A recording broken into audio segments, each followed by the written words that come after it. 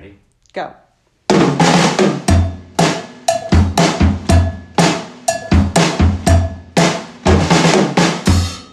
Hey everyone, it's Heather Whaley. Frank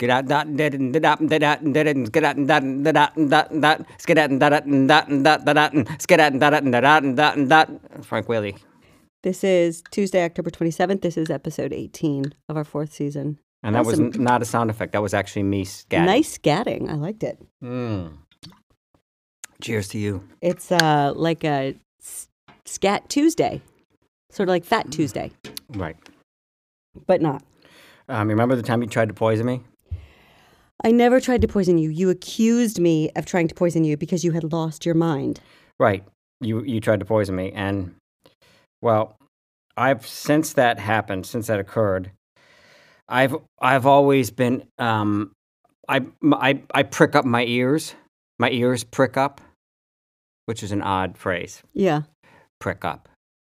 It doesn't have anything to do with prick. It means like perk up, I think. Why don't they say perk up? Why do they say prick up? I don't know. I always thought when I first heard, like, prick up your ears, I always thought, like, they became erect.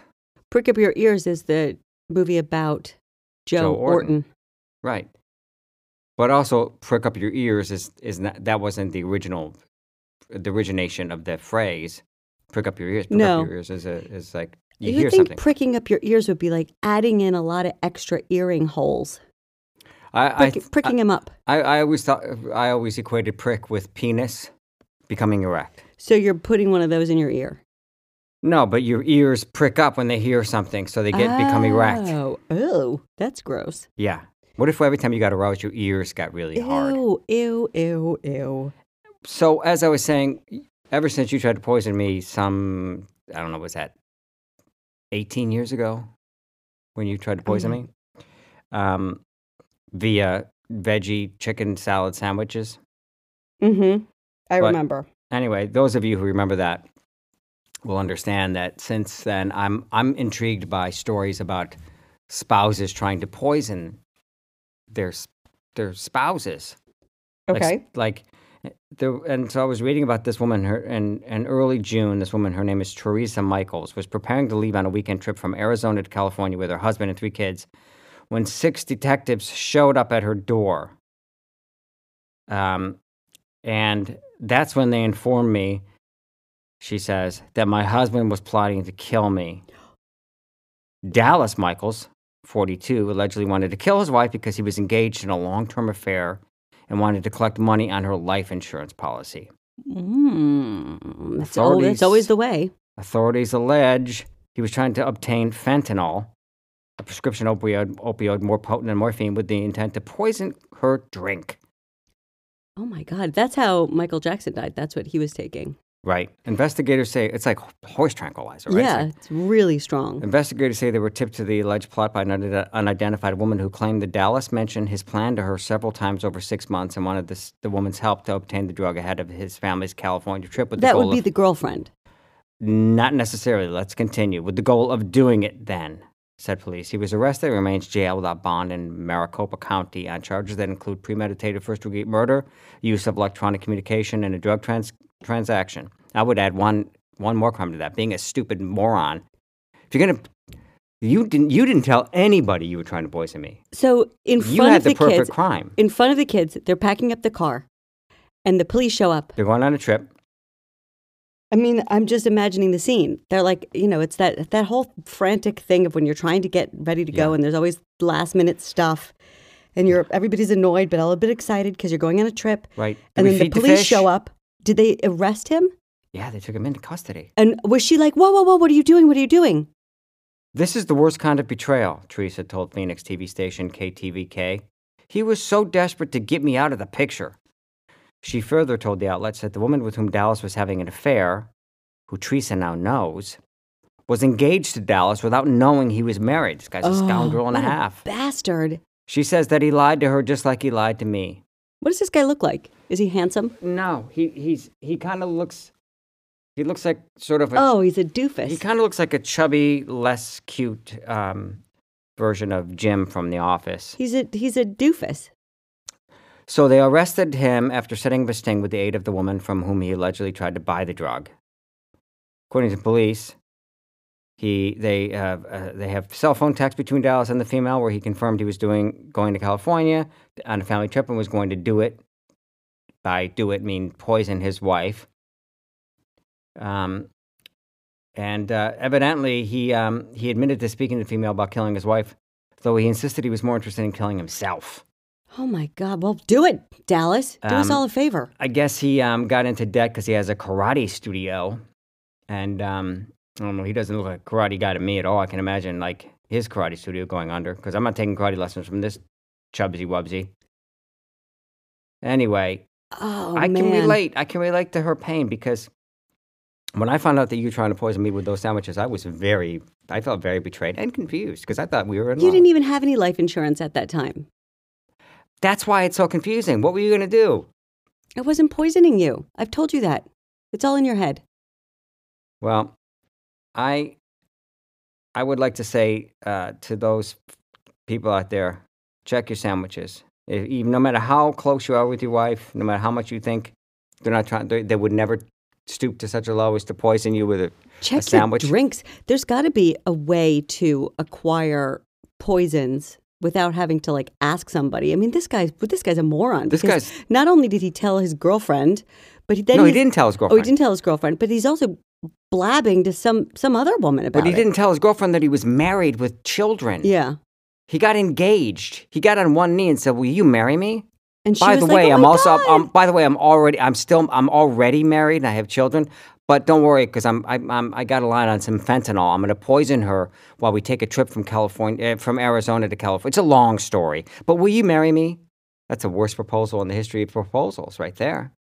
Oh, I was looking at TikTok the other day, and there was this woman who did like a history TikTok, and she showed a picture of this woman, and she said, "This is so-and-so, whatever her name is." She lived in Italy in the 16th century when women were not allowed to like own property or anything like that. And this woman was really good at chemistry, and she developed a poison that was so powerful, just a few drops could kill a person instantly, and it would be undetectable. And she sold it in like cosmetics bottles to women so they could kill their husbands. And they say she killed hundreds of people. See, this scares me because you're like telling me excitedly about this story, and you say you never had in mind to poison me. Well, but you're not a bastard who beats me. I imagine that these women were killing their bastard husbands. They had no means of divorcing them or whatever. Not this guy, this Peters. His wife seemed like a perfect saint. Well, that's different. I'm talking about women who poison their deadbeat husbands. Yeah, but women also and men poison their husbands and wives for the life insurance. Yeah. Let me just say to you folks out there, let this be my proof. I'm saying if I'm poisoned with the chicken sandwich or the vegetarian chicken sandwich or otherwise. What if this is used against me? What if you die? What if you die of like natural causes? Like something happens, you have a stroke or heart attack and you die. And then this right here podcast is played in court to have me put away for murder. Detectives show up here with your new spouse. People are calling. The listener calls the police. I got a hot tip because there's like some sort of reward. And then instead of the life insurance going to our children, the life insurance goes to whoever this listener is who called in the hot tip because you're telling people I'm going to kill you. Now, I need you to say that I never actually tried to kill you, Frank. If this woman that's on this mic right now opens up a karate studio and I die of poisoning, detectives come and get her. We'll be right back.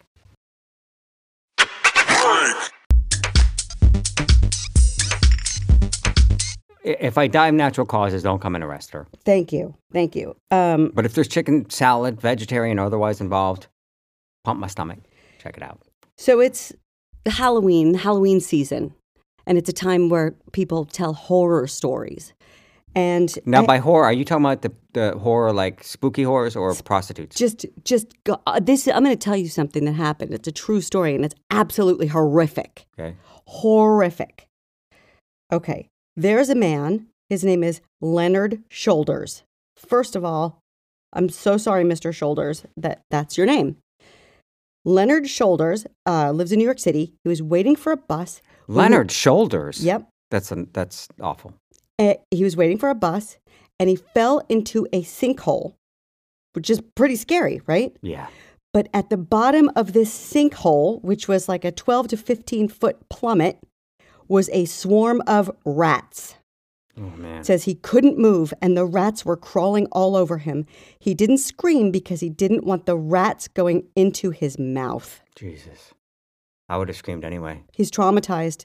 The rats down there were ridiculous. They were so big. I would have screamed with my mouth closed. It took half an hour to rescue him. Man. I know. Where was this? In New York City. What street? I I'm don't going to know. stay off that street. I mean, God damn. What the hell is a sinkhole doing in the middle of New York City? And who do you sue? I don't know who you would sue. I mean, you would sue the city, I guess, right? Where did you read this? This is in Huffington Post. They don't tell you what street? Is there a photograph? There's a, let's see if there's something that I clicked on. See the accident below. It's from the New York Daily News. I thought the Daily News didn't exist anymore. I guess they don't have a, what is it called? A paper? Right, hard. It's only online. No, they have a newspaper. Yeah, oh, Jesus, look at this. Well, people can't see it. I'm going to put this on the Instagram, and it says he was on 183rd Street. Ah, okay. Waiting for the 3rd Avenue bus. Stay off 183rd Street. Look at this sinkhole. I mean, it's just like Oh, a freak thing. man. He was just in the wrong spot, and it's dark down there. Oh, my God.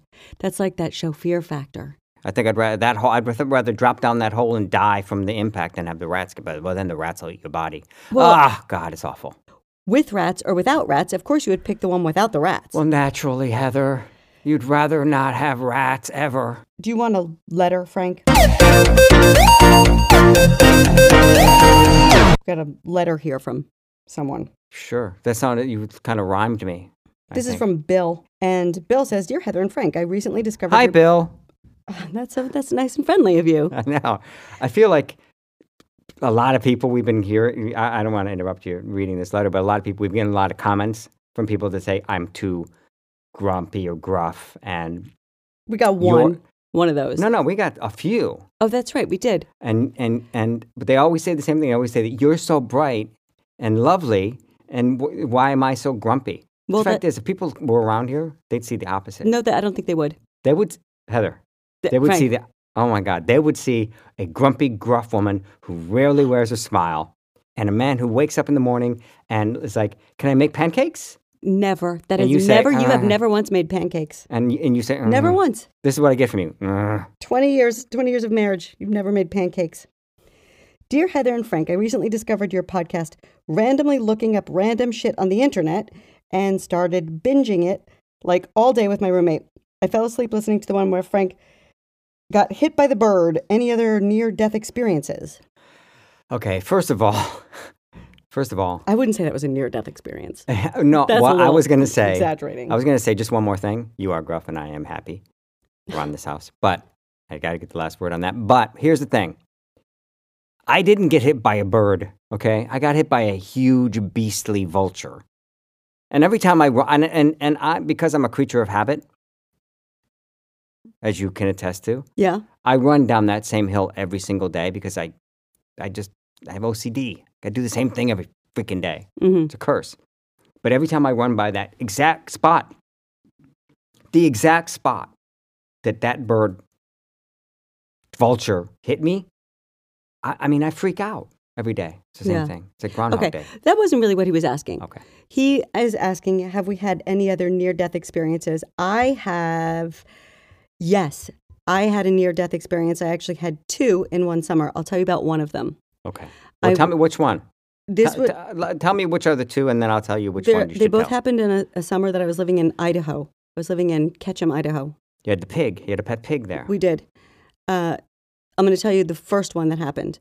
My friend Amy and I, we had gone into town and we were walking back to where we were living at the time, and there was like a bike path. And Amy had a bike, but I didn't have a bike, and it was raining. So she was walking with me, and we were walking along the side of the road, the same direction as the traffic. And I turned around, and so it was me on the inside, then the bike, and then Amy. And I turned around, and I saw a big pickup truck coming at us, and it was like on the shoulder, like coming right at us. And for some reason, I thought, oh, he's going to swerve. He's trying to scare us. I don't know why that popped into my head. And then I turned back at the last minute, and he was nearly hitting us, and I jumped over the bike. I grabbed Amy. The back of the bike swung out. He nailed the back of the bike. That tire flew like 150 feet. He stopped, and he was wasted. And his girlfriend was in the car with him, the driver, and he said, oh my God. He was freaking out. He said, I thought I hit a kid again. I hit a kid in 72. I can't do that again. Jesus. And yeah, so I almost died. I almost died. That's really scary. I not only did I almost die, but I saved Amy's life. I don't think you ever told me that story. I can't believe I wouldn't tell you that story. Maybe you did and I just wasn't That's one of my good ones. Yeah. Because I saved her life. What's the other near-death one in Idaho? Oh, that one's kind of sad. A guy drove through town shooting people, randomly shooting people. And at that point, I had a bicycle and I was riding my bike down this road, and he had come down that road at the same time. The first person that he shot at was on the road that I was on. So he must have driven past me on that road. How old were you? I was 18. I'm sorry, but my mind immediately goes to like hot pants, like jean. I was not a hot pants and person at all. The midriff top. No way. I was like barefoot. Birkenstocks and baggy jeans and Patagonia. You won't allow me just to have the imagery of you at 18 riding a bike through Idaho with hot pants and a midriff? Please? You can have that image. It was the exact opposite. Those are scary. Those are scary ass. I think the guy with the gun is scarier than the guy drunk swerver. Yeah, but I didn't see him. Do you know what I mean? Like, I didn't know until I got home, and my roommates were all like cowering on the floor, and they were like, "Get in the house! Get in the house!" And I guess on like the radio, they had said that this guy was driving through town. Like the first person that he shot was like 2 blocks from where we lived, one direction, and he shot someone else 2 blocks the other direction. They locked everybody in the restaurants and stuff. So nowadays that's common. That's par for the course. Oh well, guy was shooting people. Yeah, carry on. Yep. Wow. Well, I hope we answered Bill's question. Yeah, you didn't answer if you had a near-death experience, but maybe we can save that one. Well, yeah, I could tell the story about the. I had 2 airplane incidents like in the span of 2 months. Yeah, that's right. One was an emergency landing without landing gear on a foamed runway on a tiny little Delta plane. And you had to jump down the slide. Had jumped down the slide. That must have been a little bit fun, though, jumping down the slide. I was terrified, and I still suffer PTSD from it. And then there was another one from at LAX where the plane, what do you call it? I don't know. When a plane, when they get ready to, when you're in the plane taxiing, they what do they do to the plane to make it so it can fly? Oh, they pressurize it. Yeah, the plane depressurized. Thanks. Yesterday I couldn't remember the name, the word anxiety, and today I couldn't remember depressurized. The plane, while we were taxiing, getting ready to take off, the plane depressurized, and everybody's ears popped, and particles came out of the. Oh my God. The air ventilators and. All I remember is Ernest Borgnine I was in first class, of course, because I'm a major celebrity. And Ernest Borgnine, I believe is no longer with us, was sitting across the aisle. And people freaked out. One guy ran from the back of the plane saying, "It's a bomb! It's a bomb! It's a bomb!" No. Oh my God. And the stewardesses opened up the door. They did the slides again. Flight attendants. And guess what? I'm sorry. Yeah, what is it, 1950? Flight attendants, of course. And I looked back just before I went down the slide. Ernest Borgnine was still asleep. No way. Yep. Thanks for listening, everyone. Hey, everybody. Bye.